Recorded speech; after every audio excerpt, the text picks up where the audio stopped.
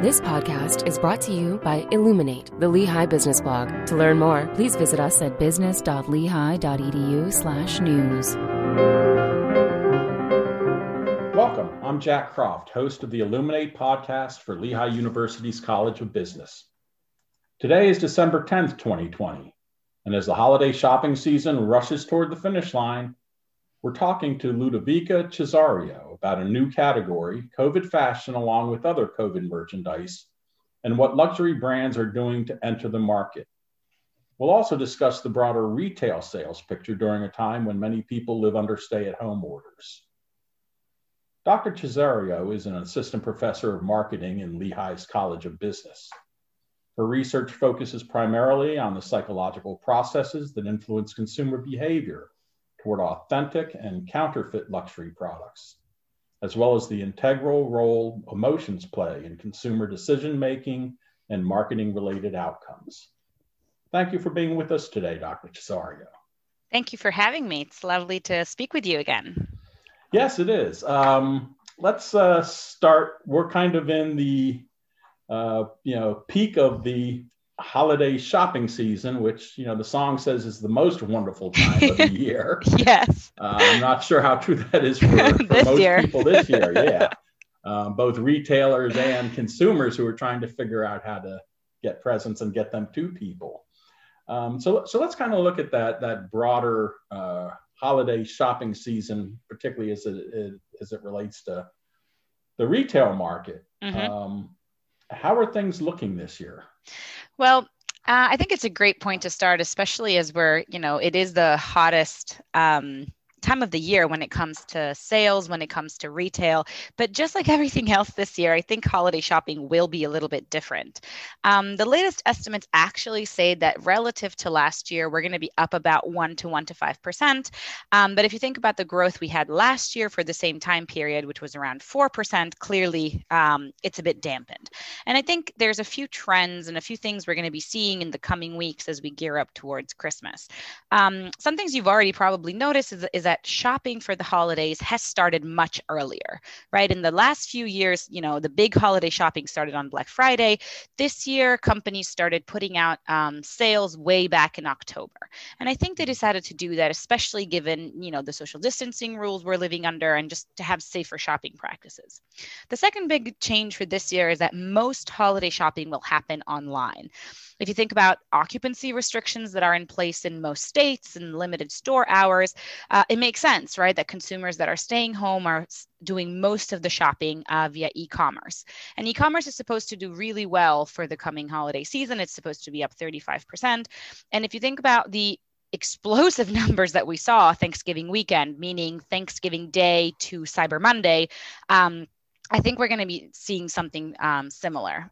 It was the biggest Cyber Monday. I don't know if you know, but it was the largest online sales day ever, which is interesting, right? And overall, online sales for that weekend, rose 36%, and consumers spent around $25 billion for that weekend. So it was really a very fruitful weekend for retail, which has been suffering because of COVID, because of rising unemployment, and consumer spending is much stricter.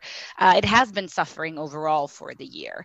But if you think about what online shopping also means, is that there's going to be delays in shipping, right? There's so much strain put on companies' logistics and delivery systems that have already been hit hard with, COVID-19. And so I think companies are advising consumers to shop early, and they're putting, deadlines on their websites to know, you need to order by this date in order to receive things before Christmas.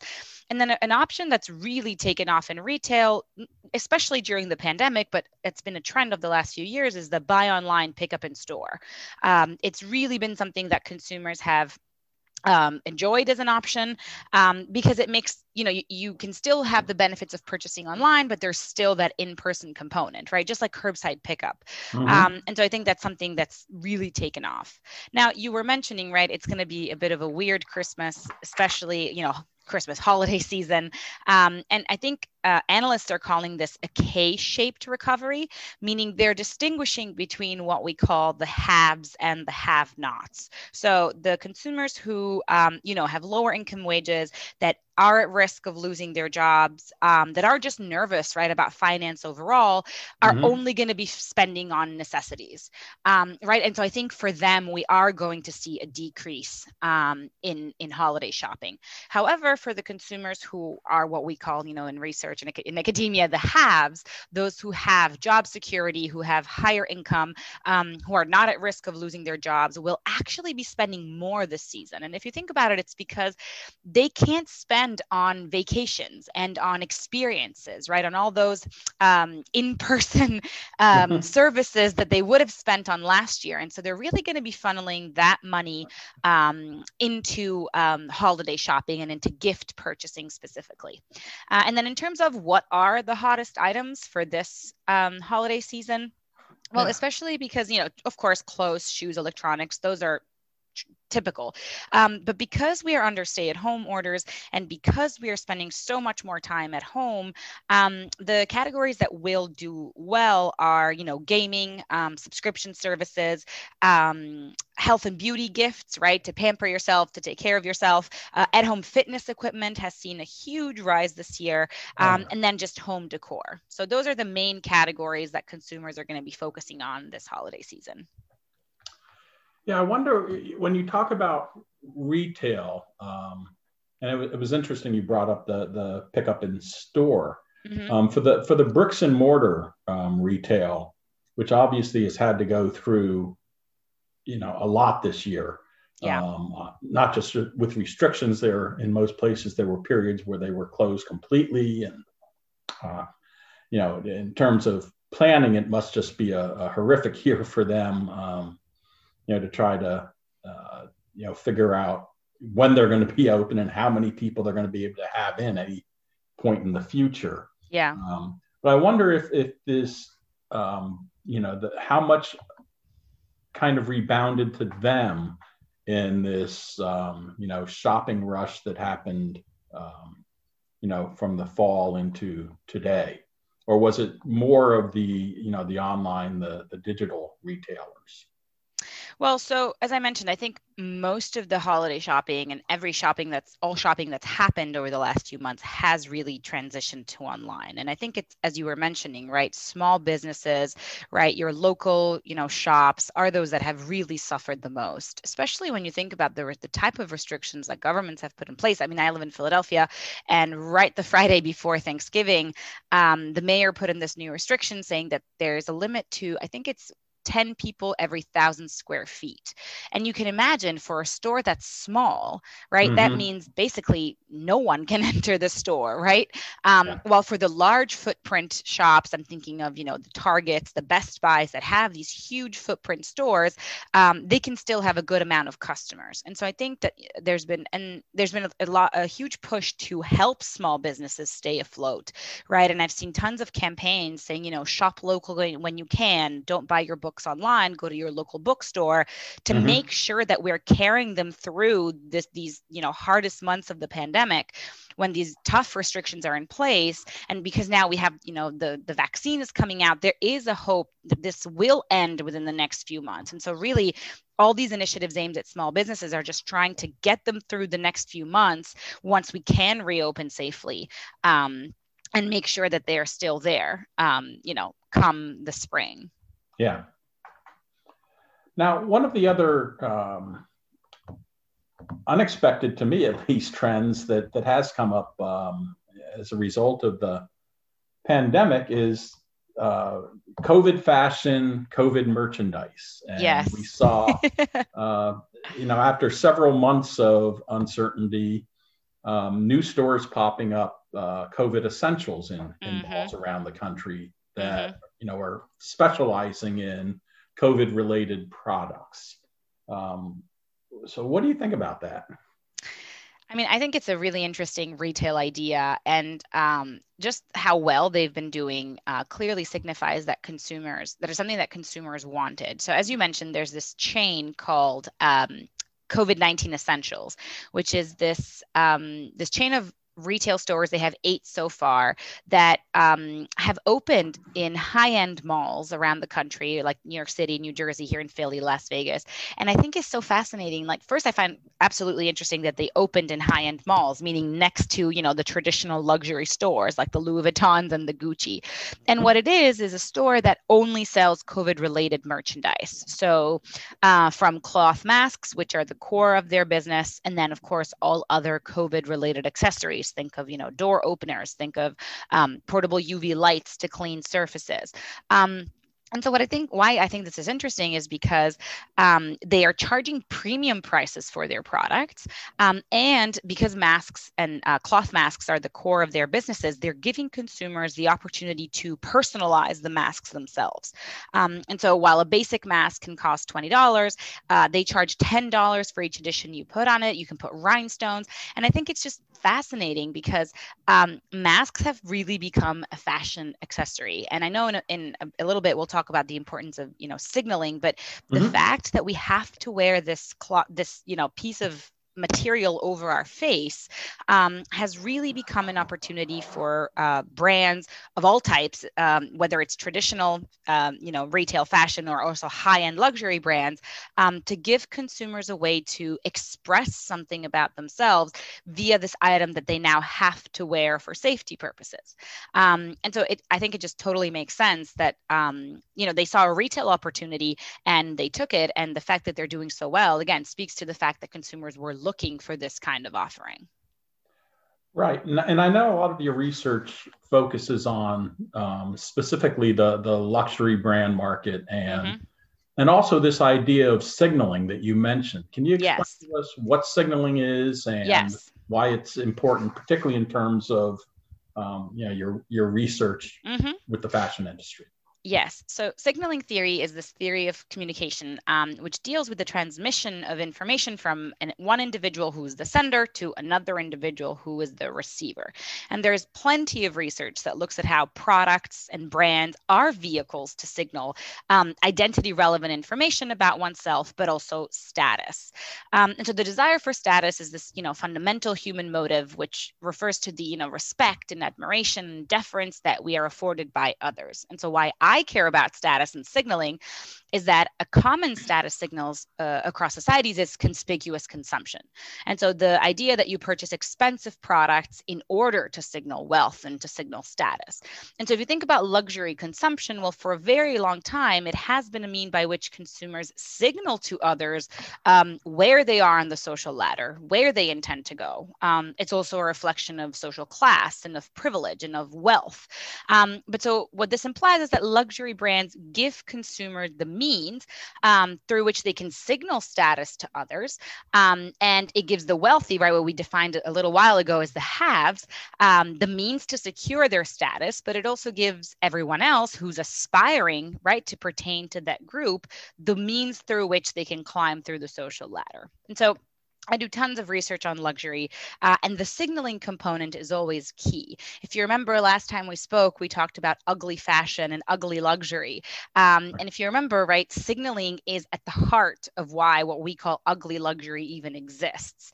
And I'm doing some other work on sustainable luxury consumption, and maybe we can talk about it later, but the basic idea there is that younger consumers today purchase luxury as a way to signal to others, not wealth and status as traditional luxury brands would, but to signal the values they care about. So to signal that they care about sustainability and they care about respect for the environment and they care about, diversity and a whole host of other important issues. Mm-hmm. You mentioned the ugly fashion, which is a fun story that we had done together a couple of years ago. And I'm wondering, particularly this time of year, it's the year of the ugly Christmas sweater. Yes. Is that still something that is that still a thing? I think it's still a thing. The fact that we're not going to have ugly Christmas sweater parties Oh, yeah. is going to Except on dampen. Zoom. Yes, right. We could have them on Zoom, and I think consumers will do that, right? Because there's still that strong need to socialize and to be together, and so I definitely think that's still something that's going to happen. Just probably less than in prior years, right? When we could actually hang out with our friends and take selfies with these horrible sweaters. But they were more gimmicky, right? Like I think they're a very different kind of signal than what, Gucci is doing in terms of ugly fashion. But they're still a very fun, fun thing for the holidays. Mm-hmm. Now, one of the stories I had come across was on the world's most expensive pandemic face mask. And at first I was kind of horrified that there was a $1.5 million jewel encrusted face mask. Yeah. Until I read the story. And then it turned into kind of a pretty cool thing where Aval jewelry company in Israel has something like 90% of their employees are immigrants. And they have a customer who ordered the $1.5 million mask because they don't accept donations. And basically that managed to keep, I think the Israeli government was paying half of the employees' salaries during this year. But I mean, that one purchase actually managed to keep all of the employees on the payroll for this year, which is a cool thing. And that it's more of a work of art. And, it's not something that he's going to be wearing in public to signal that he's wealthier than the rest of us. Yes. So I just wonder if there's something, it struck me that maybe there's something in that story when you talk about, luxury signaling wealth and all of that's kind of a good lesson, particularly this time of year. Mm-hmm. Yeah, I mean, as you mentioned, right? So the mask that this consumer ordered was conceived to be this one-of-a-kind art piece, right? I don't think it was a, viable commercial product. Right. But the story is that this, client who commissioned the mask was this Chinese businessman and art collector who lived in LA, and he was an old client and friend of the company. And so he commissioned the company to make this bejeweled mask that, as you mentioned, was worth $1.5 million because it was, of course, made of gold and black and white diamonds. But the neat thing, I think, was that it had to be fully functioning, right? An N99 fully functioning mask. Mm-hmm. He wanted it to be ready before the end of the year, and it had to be the most expensive mask in the world. And so I think that the idea here is that he just wanted to create this buzzworthy item. And the reason I think, as you were mentioning, that the customer actually commissioned the product was to help the company stay afloat in difficult times. And I think specifically, as you mentioned, they don't accept donations. And so this purchase helped the company keeps its precious employees, which, by the way, are all trained artisans in jewel making. Right. But what I will say is that, the jeweler himself, right, who was interviewed, says that, bejeweled masks are not what they do, right? That is not their core business. They're a jewelry manufacturer. And so he actually said that he really hopes to never have to make one again. And so honestly, I think this was more of an act of patronage on the part of this consumer who loves the brand and, wanted to help the employees. And it was basically doing good for a company, given that he had the financial means to do so, right? And if we think about doing good and luxury, this makes me think back to when the pandemic first hit back in March, and if you remember at the very beginning, there was a shortage of PPE, right? Personal protective equipment. And so many luxury brands actually stepped up in order to help make this equipment that was so in high demand, right? I remember, Ralph Lauren and Louis Vuitton and Giorgio Armani, they all transformed their design house and their factories into manufacturing hubs for masks and for gowns, right? Those who, manufactured perfume and cosmetics used the production lines to make hand sanitizer. And so I think there was really this come together moment, this, doing good beyond revenue, right? Because of course, luxury, yes, it's been hit and we can talk about the numbers, but overall, the luxury industry will survive, right? The big luxury houses will survive the pandemic. But the fact that they, immediately stepped up and, they were donating these products, they weren't asking for anything in return, is really a way of, doing social good. And I think this goes back to the example you brought up of the $1.5 million mask. It was an act of patronage, right? It was an act of kindness and of helping a company that the customer loved get through a really tough time. And it was honestly very nice for somebody who studies luxury. I was very happy to see that luxury brands stepped up back in March to help. Yeah, so zeroing in on the luxury market, how much of a hit have they taken this year? It's been a rough year. We can say it's been the toughest year since 2009, right? Since the big financial crisis. So that really says a lot.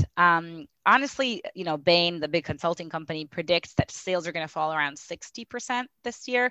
And in terms of the personal luxury goods market, they're going to be down about 23%. So, it's a big hit. And they actually don't expect the industry to get back to, quote, normal levels for 2 to 3 years. And of course, this depends, right? It depends on how quickly and effective the vaccine is. It depends on consumer confidence levels. It depends on whether, tourism starts up again. And so, of course, there's tons of things that go into predicting how the luxury industry is going to recover. But again, all analysts say it will recover. It will just take a couple of years. And what I think is fascinating in terms of recovery is that China, which is where, this all originated, is going to drive this recovery. Because if you think about it, even though the pandemic started in China, they were very good at shutting it down immediately. And so what has happened is because they have shut down their borders, right, all of the luxury sales that would happen overseas in the years prior, right, consumers loved traveling to, Milan and Paris to buy these luxury products, have now had to purchase them on the mainland. And so China is going to become the largest luxury market in the next 5 years, and they're going to be really driving the recovery for luxury. So I think that's just interesting and fascinating, especially relating it back to COVID. Yeah, that really is. And sticking with the pandemic and COVID for just a minute more, over the course of this year, then the luxury brands kind of have transitioned into this new COVID fashion market as well. Is that correct? Yes, that is correct. So, at first they helped make PPE, but then just like everyone else, they realized that there was an opportunity, right, to create a new market. And masks, especially as we were talking about before, have exploded. And the estimates actually say that by next year, the mask market alone is going to be worth $6 billion. After some technical difficulties here, we've got Dr. Cesario back with us. So let's pick up with the question about the luxury brands moving into the COVID fashion space that has opened up this year. Yes, right. We were discussing how not only are, most brands making masks now, but luxury, after doing good, back in March and making the PPE and donating it, realized that there was an interesting market opportunity in the face mask market. And so many brands have started making their own luxury face masks. And I think one that got a lot of hype and also a lot of criticism was Louis Vuitton, who, that back in September, as part of their 2021 cruise collection, launched this face shield that cost almost $1,000, actually $961 to be specific. And it was interesting because it was this, plastic and elastic monogram. It had this elastic monogram strap around the head, and it had this movable shield, which was attached by these golden studs with the Louis Vuitton logo. And the shield itself on the rim had the monogram print, and you could flip it upwards and use it as a peaked hat. And the neat thing, I think, is that it came with this transition technology. So it could go from clear to dark depending on the sunlight. And, it was an eye-catching, it was unique, it was stylish, and it was protective, and consumer loved it, right? It was for sale on their website, and it sold out almost immediately. Now, most luxury brands, of course, saw it as an opportunity. And so as an opportunity to A, make masks, and also B, put their logo on the mask itself. So not just Louis Vuitton, but other brands like Fendi, like Burberry, like Marni, like Dolce & Gabbana, like Missoni, all started making these masks. And I think it's interesting because the mask market itself is exploding. Right. There's some estimates that say that by next year, the market for just masks will be worth around $6 billion. Right. And so I think, companies just saw this as an opportunity that was too good to pass up on.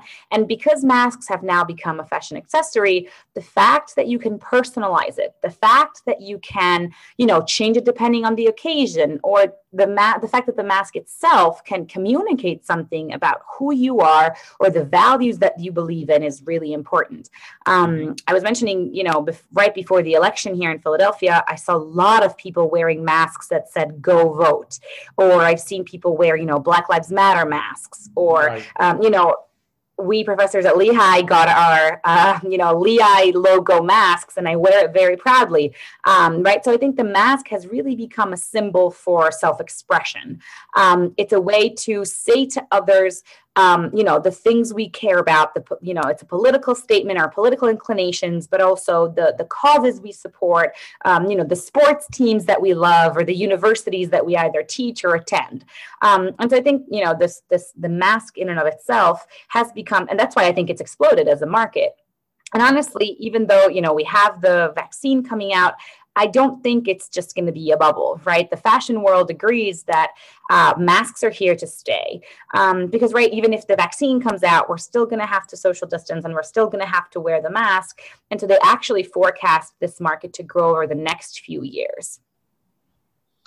Yeah, I do wonder, and you had mentioned, seeing the Black Lives Matter mask and, other social, political mask. And I do wonder with this, the idea of signaling, given the kind of broad-based movements for racial justice, for, and the protests against income inequality, is it in vogue still to be signaling, hey, I'm really rich. I'm part of the 1%. That's a great question. So I think the short answer is yes, right? Conspicuous consumption is not really going anywhere, right? And the data we can base this on is from when there was the recession back in 2009. There was a really interesting study done that looked at whether consumers were more or less likely to buy conspicuously branded goods, meaning goods that, display the logo of the luxury brand prominently. And what this research found was that, for consumers who buy those types of goods, meaning consumers who have the income but are also high in what we call need for status, right? They still purchase those goods even more so in a recession because if the conspicuous good is the way in which they communicate their status, then even in a recession, they're going to need to demonstrate that they still have the wealth to purchase those kinds of goods.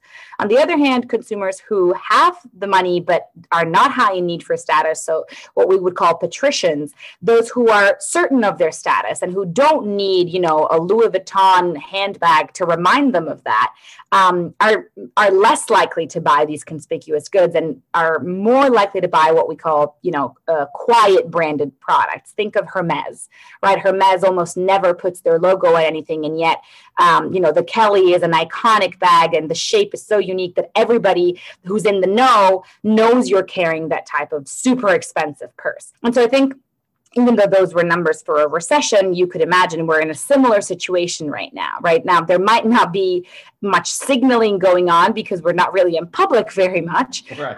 But the mask, right, has become this new, not almost like the new handbag, right? Like this new accessory that is helping us communicate something about ourselves. And so I think that's why you're seeing that Louis Vuitton face shield for almost $1,000 get eaten up by consumers. One other aspect of the retail market we haven't talked about is direct to consumer. And there's Tamara Mellon, launched in 2016 as what they say is the only luxury designer footwear brand that's direct to consumer or DTC. And I wonder, where does direct to consumer fit into the future of luxury brands?